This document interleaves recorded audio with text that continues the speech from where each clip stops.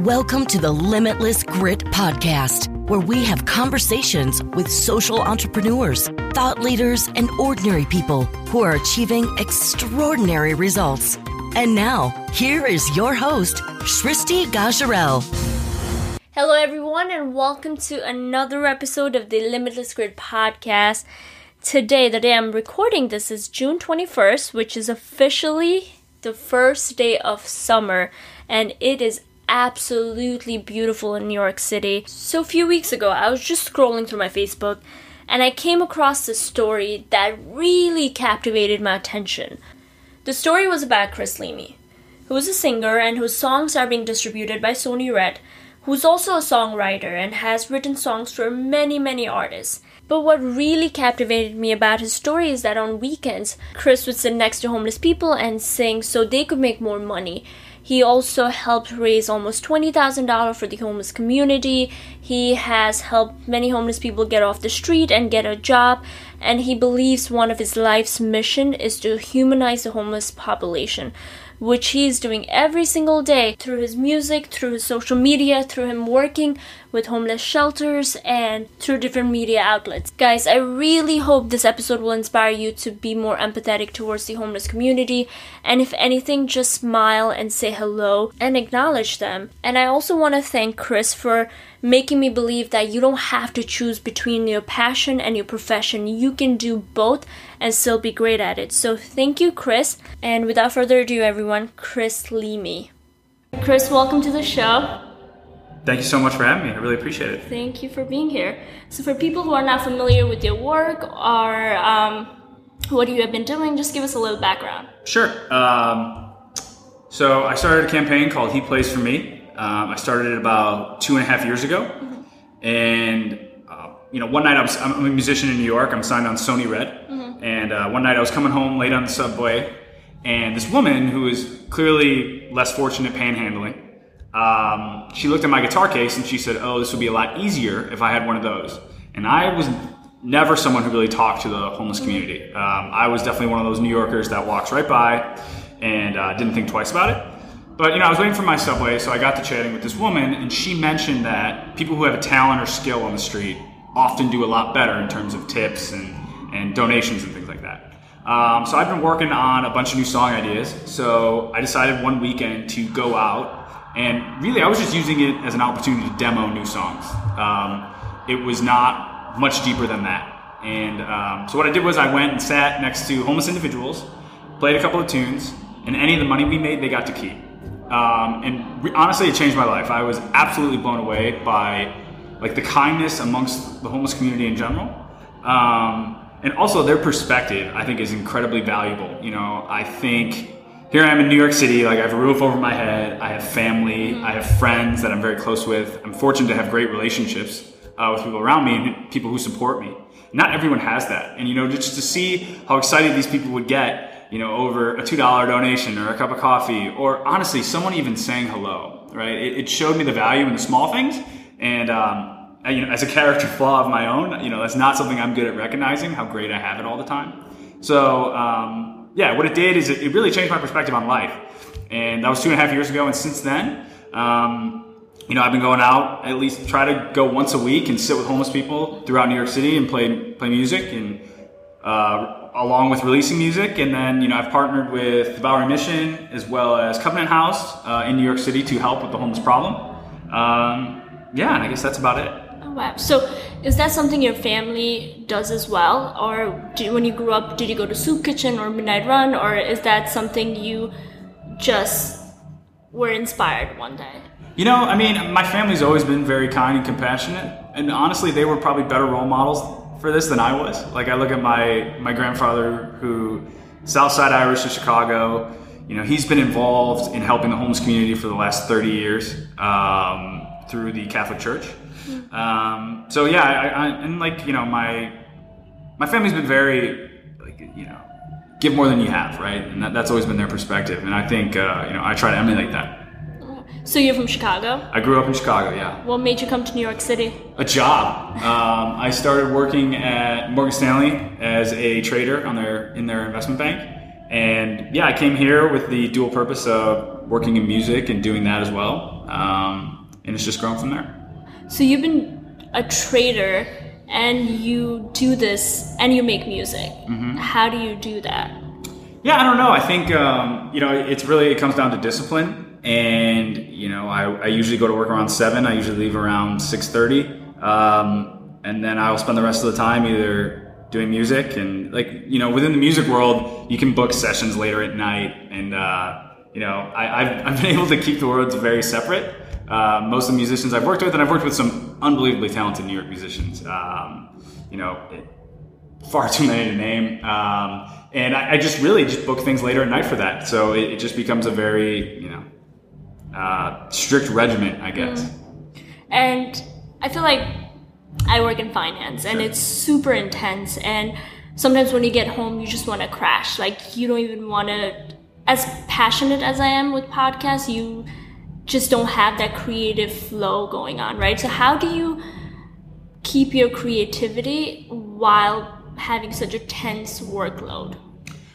I think that's why I think having the tense workload has really helped my creativity over the years. I think working at a big firm, you deal with politics, and particularly in the Wall Street environment, sometimes there can be large egos that fly around. And oftentimes you're dealing with a lot of risk, right? It's a stressful job. But I think having music as an outlet, or any form of creativity as an outlet, has really helped me as a person to decompress.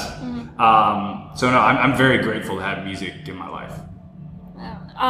So I mean, when you first decided to, go sing for a homeless individual, what was your colleagues, your friends, and your family's reaction? That's interesting. I didn't really, for a long time, I didn't really talk about it, and I didn't really discuss it with anyone. It was something that I wanted to do, and I thought was really powerful for me, but I wasn't sure that people would understand it.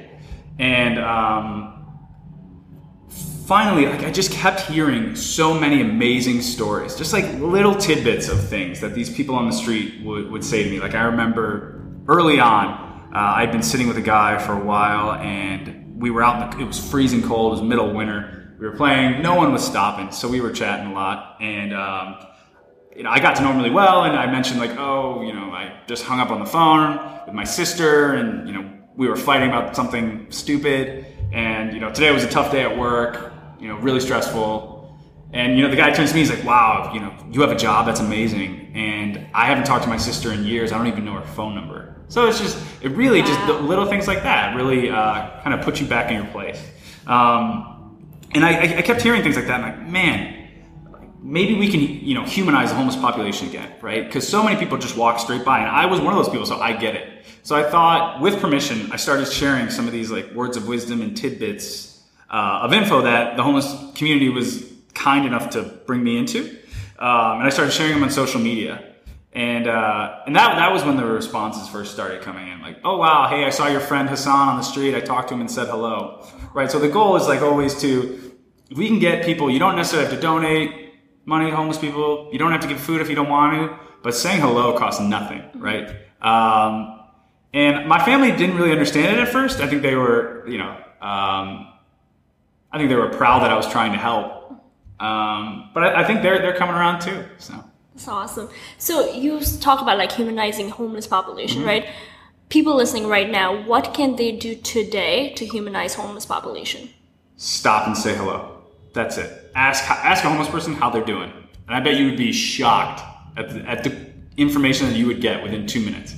It's very interesting because people, for whatever reason, in what I've seen, feel incredibly comfortable telling a complete stranger sometimes very deep, intimate details about themselves.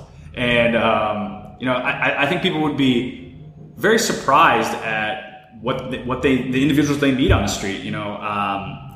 The common misconceptions are it's all drugs, drunks, selfishness. And that has not been the homeless community that I've seen.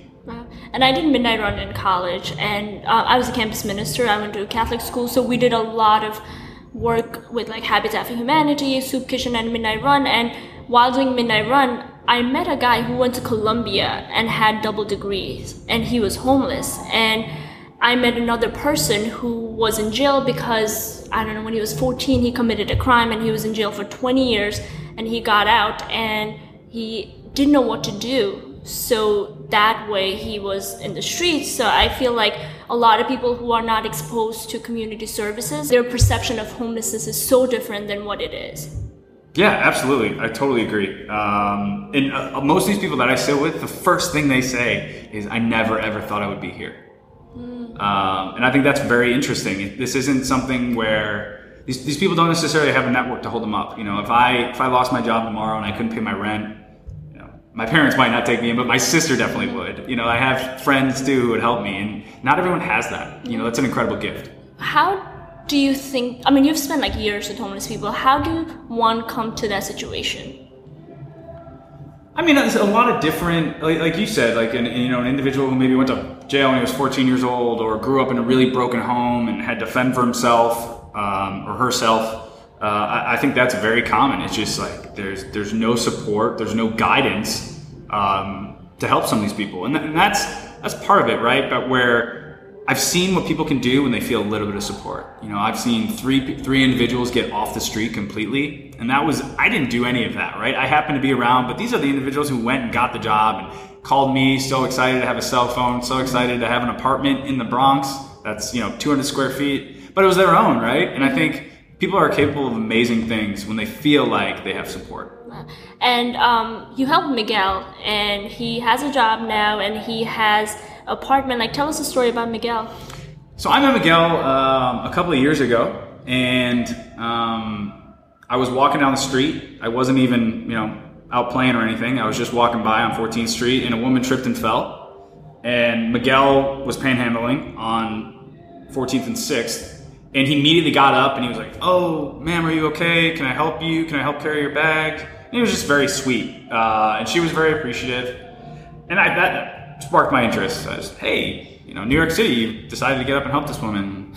Tell me about it. And he told me about himself, and he was very kind and he was very sweet. And I wanted to help him. Mm-hmm. So as I got to know him, I wanted to help him. So I sat and played with him a few times, and I had a song coming out at the time, and we wanted to do a music video around the idea of, okay, can we use He Plays For Me to get someone completely off the street? It was just more like an experiment, and he was like, let's try. So he started in the video, and what we did was we figured out a budget. Like, all right, what would it take? How much money would it take? Or what type of opportunities would it take for you to get completely off the street, to turn your life around? And him and I came up with a budget, and I think it was $500. Like, okay, for like 2 months of rent, we got to find him a job. He went out looking for apartments or a room that he could rent. Maybe there was like a small portion for new clothes for him, for work. That's all he needed, $500 to get off. $500. Yeah. Wow. And he went out and he did the interview, and the company that hired him, the manager was amazing, and she was so supportive and so behind him and helping him. Dairy Queen, right? Yeah, exactly. And they were incredibly kind to him. And yeah, he did it himself though. Wow. I was just so fortunate to see the rise. Right, it was incredible. So we raised the money quickly, and and he was on his own. So that's amazing. So I feel like we all had that moment every single day where we are like, you know what, I want to do this today, or I want to travel, or I want to make this change in my life. And I'm sure, like, even doing this project, you thought about it for some times. And what was that moment when you decided to go on with it and make it your priority? I don't think there ever was no like come to Jesus moment. It was kind of a slow grind, and has been. I just weighed the cost and the benefits, right? It's a finance thing. I guess it comes down to that, where, okay, let's try to help Miguel. If it works, guy's off the street, his life has changed. If it doesn't, he's probably still a little bit better off, right? So when these people have nothing, just putting in a little bit of effort, it can go a long way. So I think that's been the constant thing that keeps me in check. It's like, what is this going to cost me personally? And maybe it's a little bit of time, maybe it's a little bit of money, but it can have massive ramifications for these individuals. And that's kind of what's kept me on the path. Okay.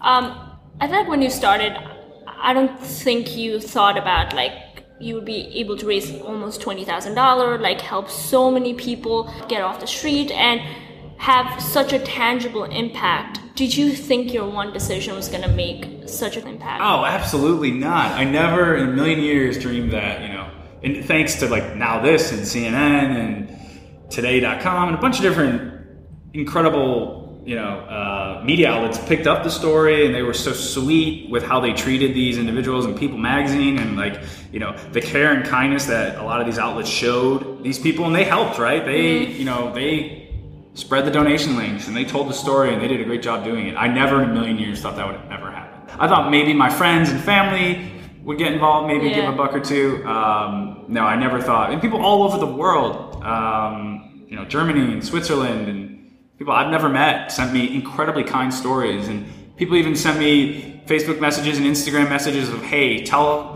Hassan, tell Miguel, like, we're rooting for him, we're thinking of him over here in Germany. Like, what an incredible thing. No, I never counted on that.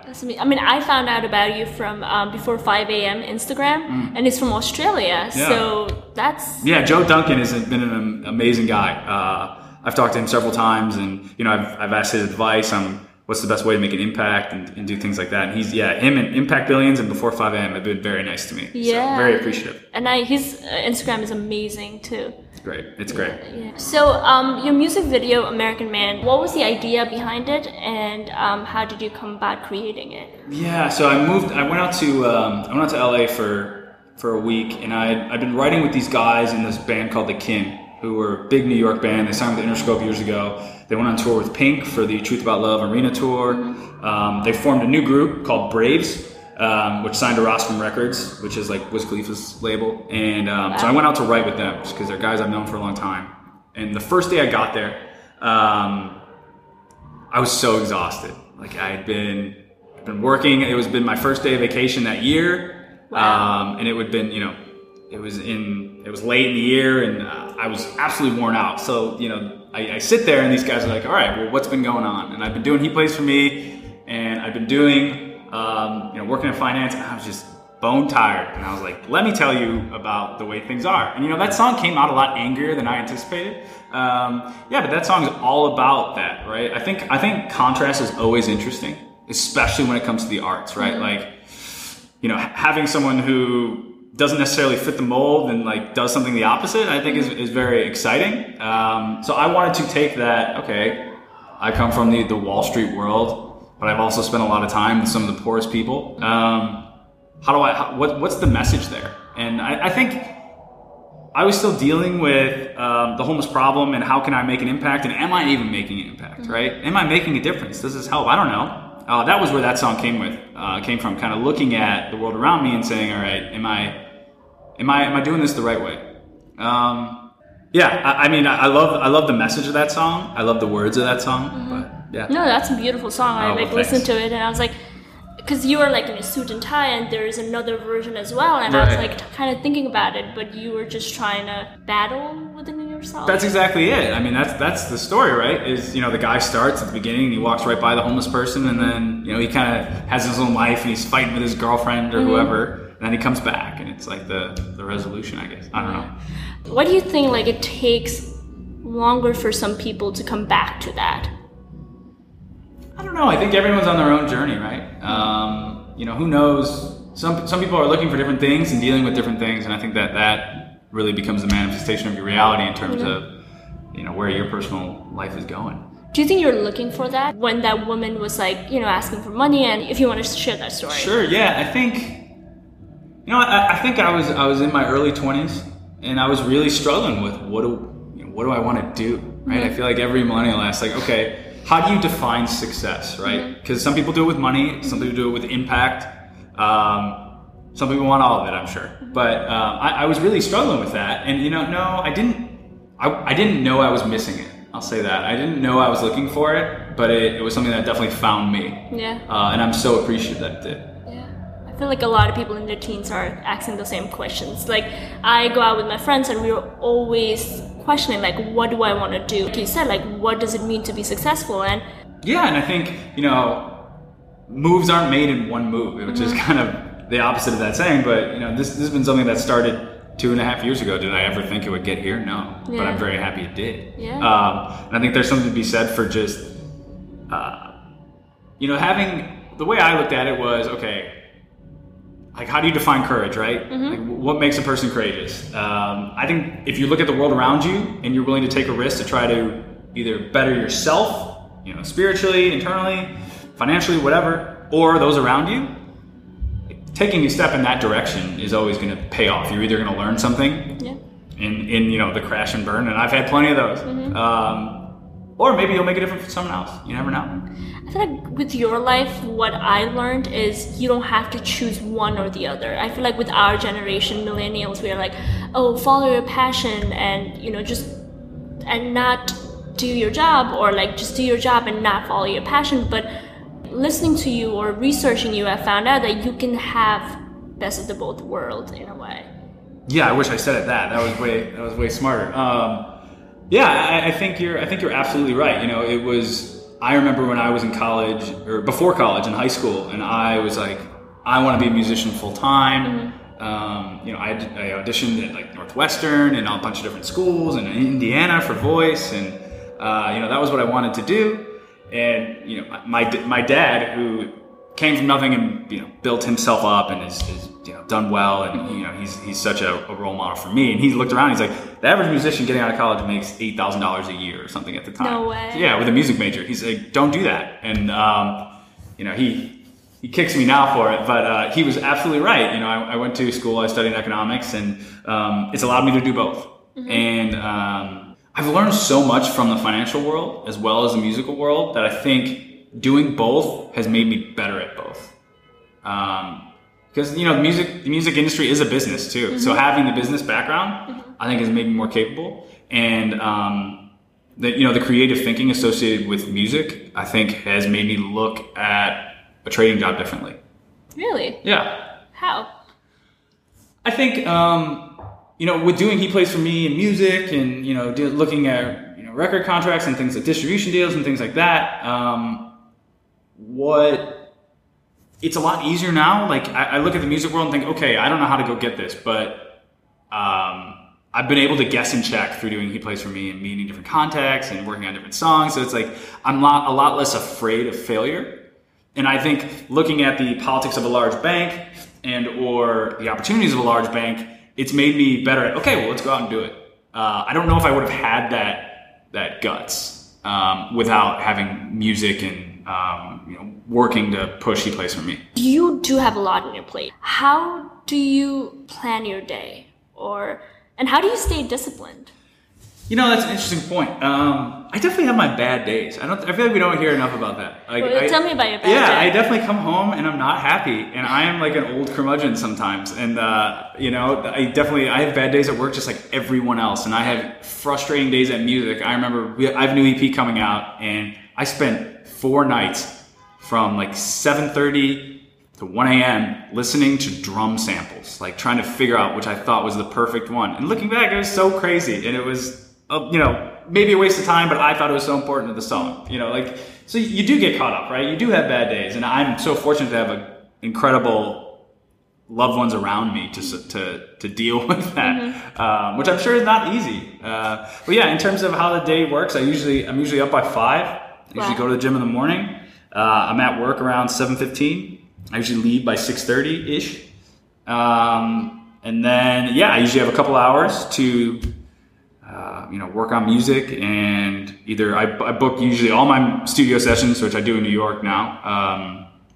I book at night, and then, just kind of, I've been on the hang on for as long as you can. Have you ever taken a break, like in the last 4 years? Yeah, I think breaks are so important, and I didn't count on that when I first started. I'm definitely of the hamster on a wheel mentality, and I think doing both has taught me so much that like it is vital to take a break sometimes. What do you do when you take a break? It's a lot of it, and I think you got to walk away from everything. And I think I've like put my phone away, and like if I go to the beach or things like that, I'm one of those people that like if I go on vacation, I really can't relax. I do the same. I can't turn it off, and I think that's hard. Like my girlfriend's incredible about keeping me in line and calming me down, because I think breaks are so important. And sometimes I just do nothing. I definitely have those days that like I'm just like a slug. So you need those though. You need those to recoup, because I've noticed that some of my best ideas, some of the things I thought were interesting, have always come after a break. And I think so. There's definitely something to that. Okay. I mean, I asked that question for myself because for me, like even going on vacation, I feel guilty. So yeah, and I think I go to that break period kicking and screaming, and I'll sleep 10 hours, and you feel better. And when you're well rested and somewhat calm, you have a much better perspective on things. And that's something I always need a reality check on. It's like meditation. Yeah, exactly. In regards to your music career, tell us about the prom band and how did you start Oh, man. Okay. So why I grew up loving music, because I learned it playing it with my best friends. So when I was growing up, we had a great group of buddies, and a couple I've known since preschool, and a few I met in high school. But we were all playing music, and we were like a wild, fun cover band. And our goal, we started, I think I joined prom band when I was 14 or 15. I can't remember. But our goal was to be good enough to get asked to play a high school prom. That was like our dream. We were young. So we were like, that's when it just goes to show you perspective, right? Our perception of making it was being so good that a high school prom would hire us. That did not happen because it happened later, but through college we played all over the Chicagoland area, and House of Blues and Beat Kitchen, Mediterranean, a bunch of different Subterranean, a bunch of different venues there, and we became like a wild, fun cover band. But we were far too wild when I was in college for any sort of high school prom, and some of my greatest musical memories are like sitting with my buddies in a basement playing music, and all of them, like they all still play in different ways now. Some more professionally than others, but yeah, it's something we'll always have together. Yeah. Do you guys still like hang out? All the time. We hang out all the time. A bunch of them got married this year, so we all stood we've all stood in each other's weddings, and we're very close. We're very close. Do you ever wish like you continued with that band with your friends, or? Oh, I think those guys. I moved out to New York, and they lived in the Midwest at the time. And those guys still give me tons of advice on music, and I think it's so important in whatever you're doing to have people you can really trust with their opinion and tell it to you straight. And that group of guys have been there for me in every sort of way. And there's a reason we're all best friends. So yeah, awesome. I'm gonna ask you some rapid fire questions. Oh, okay. Go ahead. You can take your time. Yeah, sure. So what are some misconceptions about you? I think. Most people don't know I work in finance, and most people in finance don't know I work in music. Do they know now, or like was it hard for you to hide both of your identities? I really wanted to hide both my identities at first. Yeah. And then I realized that it's kind of what makes me different, right? And you kind of have to embrace that. And when a lot of the press started coming, I remember when Page Six hit, and my boss. Called me at that morning, and he had no idea that I was really involved or what I was doing in music. So there were definitely surprises, but I think it makes you more interesting as an individual to have different things going on. What did your boss say? Like, was it hard? Well, I was worried when a lot of the press started coming that I was going to get fired. I thought, okay, this music stuff, it's not necessarily straight up the alley of a bank, but no, they were so supportive, and people from the bank have like come to shows and been super nice and donated money to He Plays For Me, and the reception was great. And I think I was nervous for nothing. So yeah, bank are like super strict about the compliance and everything. And I go through all that, and I talk often for every interview or any sort of press stuff I've ever done. I've always talked to Morgan Stanley, and they've been great about getting the message out there. They've been super kind about donations and helping out. So no, it's been a good experience. And you matched the donations too, right? So I did. That was something I did with Bowery, but it was very interesting. So I started a donation with Bowery where I said, okay, I'm going to match my donations for all the money I raise when sitting with homeless people. So I sit with a guy named Matt. Mm-hmm. Matt and I make $10. Matt keeps that $10. I would go home and donate $10 to Bowery, right? So that was I just asked my friends and family to match that donation. What ended up happening is now this then put a video up, and with Miguel and I in it, and they included the donation link in the comments of the Facebook video, and that video went on to get 11 million plays and 110,000 shares. Yeah, I was, and Miguel raised the money he needed to get off the street, and then anything above that went to Bowery. So we did the $500 for Miguel, everything above that goes to Bowery.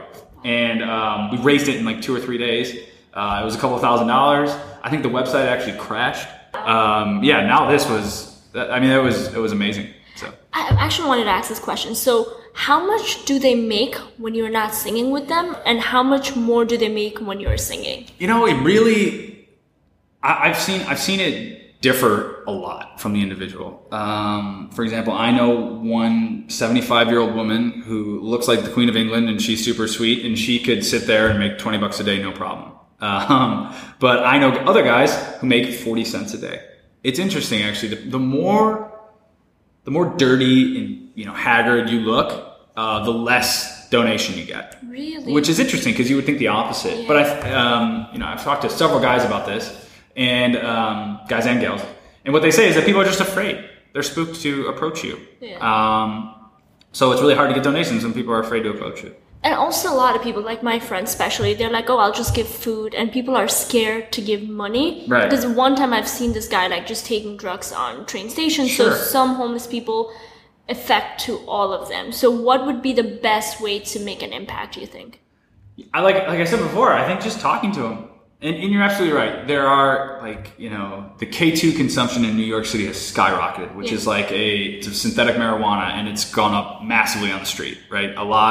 You're seeing a lot of people who are living on the street taking it because it's so cheap. Totally fair. So, you can't, are there homeless individuals with addiction problems?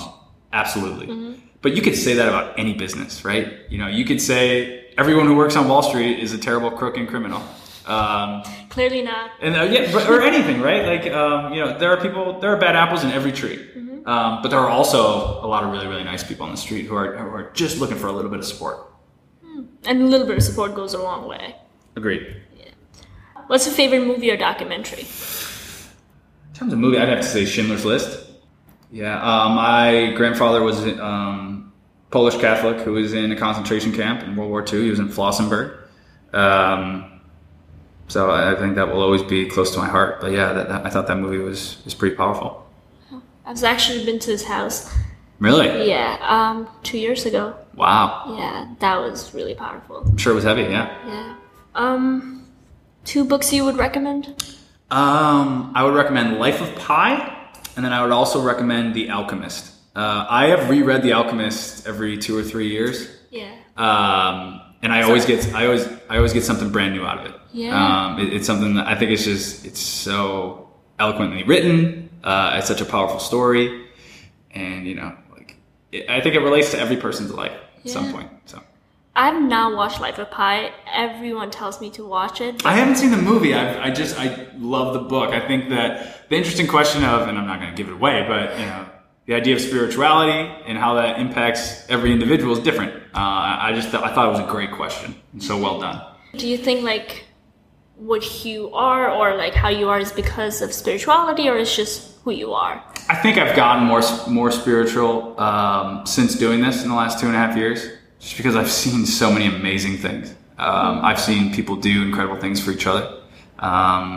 Be it Miguel getting off the street and all the kind things around the world that people said to him, or even little things, right? I've sat with people where a guy walks up and gives a homeless person $100, or hey, go get a hotel for the night, Merry Christmas. I've seen things like that. I've seen homeless people where I played with one guy, this guy Hassan, who I know very well, and I've played with him multiple times. And one time I played with him on a Saturday, and I played with him the next day on Sunday because there was no one else around. And on Sunday, he was like, well, you played with me yesterday, so I'm going to take the money we made today. And it was $7. So I'm going to take the money we made today, and I'm going to go buy my friend on the street a cheese Danish because it's his birthday and he would love it. And it's this is a guy with $7 to his name, and all he's thinking about is his friend. I think, I've been a part of a lot of great moments, and most of them had nothing to do with me. I've just been watching them. So it's definitely made me more spiritual. Wow, that's powerful. That is so powerful. One time I was in a train station and this guy was like asking, for money, and I was like, oh my God, another guy, which is such a bad thinking. I think everyone gets like that though, when you get forced to look at it like that, I think it can be difficult. I've heard homeless people say on the street, I get way more money if my head is down and I don't make eye contact with anyone, which is also super sad. But it's like, what is the best way to go about it? I don't know. Yeah, and this guy, right, and he was asking for money and someone gave him $1. And he left the train station, and it was in Grand Central, so I was taking shuttle from Times Square to Grand Central. And this woman was singing in Grand Central, and people were giving money, and this guy had $1. He just gave it to her, smiled and said, have a good day, and just left. That's like amazing. That's a great story. And I was just mind blown. Because for me, I was like, oh, what is he going to do with that money? Or like, why is he asking? Or, like people are like, oh, why don't you get a job? Which is hard if you don't have shower, if you don't have clothes, who's going to give you a job, right? That is definitely something I saw with Miguel. It was, okay, I have a guy who's really passionate about working at the time, and he was super excited about it, but he's been on the street for several days. It's the middle of summer. He doesn't have any clean clothes. What do you do? How do you present that guy in the right manner? Absolutely. That's a good point. And yeah, that just literally changed my perception on homelessness. So that's a great story. I'm going to use that one. I like that. What advice would you give to your 18-year-old self? Oh, be patient.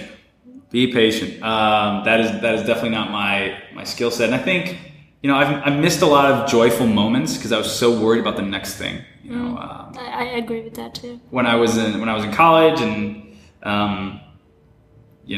it was okay. I was some night about the next test, and University of Chicago definitely kicked my butt, so it kept me in gear. But I should have relaxed a bit and maybe enjoyed the moment more. When I first moved to New York, I was so nervous about the new job and finding a way to get involved in music that I don't know if I enjoyed the fact that, hey, you're moving across the country with a backpack, like it's pretty cool. And and through Heat Plays for me, right? It's been okay. We help one guy. How do we help the next guy? What's the next thing? And I think it's important to take a step back sometimes. And that's what I would remind my 18-year-old self to do that. My question always is like, do you think you would be as successful as you are if you weren't that impatient or if you didn't work that hard? Yeah, that's a great question. I don't know if I would be or I wouldn't be, but maybe my perspective on successes or failures I've had, maybe I would handle those differently or better. But that's in terms of your point. Well, if you didn't have those failures and you weren't super driven by those failures, would that have led to the path? I don't know. Yeah, that's a great question. No, I'm really impatient too, and all of my friends are like, "Oh, you should just relax or have fun and all these things." And I want to, but at the same time, is that going to lead you to your purpose or where you want to go? And I also think too, who you take advice from and what advice to take is always an important thing. Because even with Heat Plays for me, a lot of people, when I first started doing it, they didn't really get it. And I knew it was a powerful thing because I'd seen it. Because I'd seen it with my own eyes. Regardless, no one ever paid attention. I thought it was a good use of my time. So if you want to, and I say this often, but if you want something that you don't know anyone who's ever gotten that thing, right? I don't know anyone who's ever had a successful music career and worked at a bank at the same time, all while trying to, help the homeless community. So if you want something no one's ever done, you got to be willing to pay a price no one's paid. So I think that's something I always think in the back of my head. Just that, keeps me driving forward. And also when you first started, you said like, you didn't want to post on Instagram or you didn't want people to know about it. And a lot of people didn't know about it and you just did it for the sake of doing it. What kept you moving when there was like not as big of a tangible change? Sure. You know totally. what I mean? Yeah, it's something, you're not moving mountains, but, I think it showed me the value of like the tiny moments, the small moments, right? It showed me that like, okay, you're right. Maybe nothing has changed in the world, but like I was sitting with Joe who wants to work a construction job and he's now got enough money to buy boots. Like, okay, so maybe we didn't change the world, but maybe that'll help Joe. Yeah. And I think it's important to like take one step at a time. And that's something I don't do well. So it was just a great reminder of, okay, hey, you made a little bit of a difference today. And I feel like big changes come with small tangible changes. Or like small little changes. Absolutely. And I think, the more you focus on one step at a time. Mm-hmm. And we forget that, like, you're like, oh yeah, I want to gain 6 packs tomorrow. It's not going to happen like that. You have to like work out every single day to reach there. So yeah, absolutely. Things take time. Things take time. What is one of the most beautiful moment since you started doing He Plays For Me? Oh, there's been so many. Like last week I was out and there was I always get nervous with a film crew following you around, and there was a film crew from this German TV show following me around. And I always get very protective of the homeless community, because I think at no point do I want them to feel uncomfortable or taken advantage of in any way. Whenever there's an opportunity to bring media around, I always talk to the individual I'm sitting with and I say, okay, this is an opportunity for you to tell your story. If you have something you want to say, like, you have an audience now. People don't understand the homeless community. Like, show them who you are, right? And it wasn't going great. We were out and it's like we weren't making a lot of money, and it was like rush hour, and I sat next to this woman named Lulu, and I sat with Lulu for 2 minutes. We chatted. I played a couple of songs. It's not like we made it. I think we made like $1 or $2, and I played like 2 songs. And then the reporter asked Lulu what she thought of what I was doing. And she just started absolutely bawling. And it was like, I'd only known her for 2 minutes. And here, it just showed me a lot and she was so appreciative. And she was like appreciative. Okay, yeah, I had fun. You sang nice, fine. But I think it was more that people wanted to talk to her and get to know her. She'd been sitting right in Union Square and no one had spoke to her all day. Wow. So I think like little things like that. Like, I had no idea. I think oftentimes people don't necessarily know the impact they've made on another person. And it can be anything, right? Sometimes you might say something really nice to your friend and it might mean the absolute world to them. Like, this has happened to me. Friends have said kind things like, wow. And I think about that for a long time. But you don't know, right? That you don't know the ripple effect. So, looking at Lulu and just seeing how emotional she got, it just like blew my mind. Because here I was thinking I was a complete failure that day. Wow. And, I wasn't making a ton of money for these people. And I'm projecting my feelings onto Lulu, thinking she's probably so upset that I'm not making her more money. So I think like things like that just keep me in pace. I was watching one video by People magazine, and there was this guy. He was like a teenager, and David. Yeah, and they were asking him questions, and he was saying how sometimes like in a month only 2 people come and say hello to me, and you going to him and just sitting next to him and just talking to him meant the world. And that just changed my perspective, because there's so many homeless people. I don't say hello. I don't even smile. I don't even look them in the eye. But that could mean, giving someone dignity or making someone feel like, hey, like you matter. So, yeah, you're absolutely right. Like, I remember I was sitting with Hassan, and I bring his name because I know him really well, and he's comfortable with me telling these stories. I was sitting with Hassan, and this woman came up and she was like, "Oh, sir, can I buy you a cup of coffee?" And he was like, "Oh, no, thank you so much. I really appreciate it. I'm fine." She walks away, and he turns to me, he's like, can you believe that? She called me sir. And that like made his day. Wow. So I think, and I'm sure that woman has no idea, right? She probably doesn't even remember that, but he thinks about it all the time. Absolutely. Absolutely. What mantra or quote do you live by? Mantra or don't talk about it, be about it. I think that's something that I constantly think about. My dad said it to me when I was a little kid. Yeah. And I think it's just, action's always going to speak louder. So. That's true. So if people want to find you in Facebook, Instagram, Twitter, where should they go? Yeah, so I think Instagram's probably the best place to go. Okay, and it is? It's you can search Chris Leamy. My handle is Leamy_alone. Okay, I'll put it in show notes. Okay, perfect. Yeah. Last question. What is your definition of courage? My definition of courage would be anyone who's willing to take a risk to better themselves or those around them. I think in life, like, I've always learned the most when I tried something I was really uncomfortable with. And I think that, putting yourself in positions where you feel uncomfortable is so important to growing as a human being. So anyone who's willing to do that, and it can be anything, right? Like, it can be a job. Like, I have a friend who just moved from Chicago to the Panhandle of Florida, and he's like super nervous about it, but it's a great opportunity.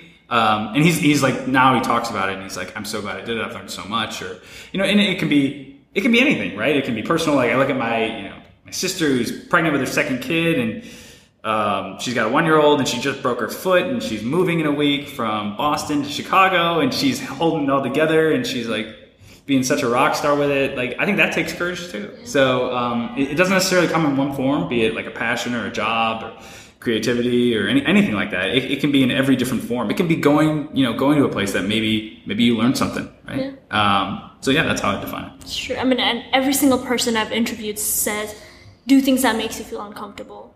It's so ironic, right? Because you would think that the things that make you happy are things that are like known and safe, but the things that have the biggest impact are the unknown, right? Mm-hmm. That fear of the unknown, I guess. I don't know.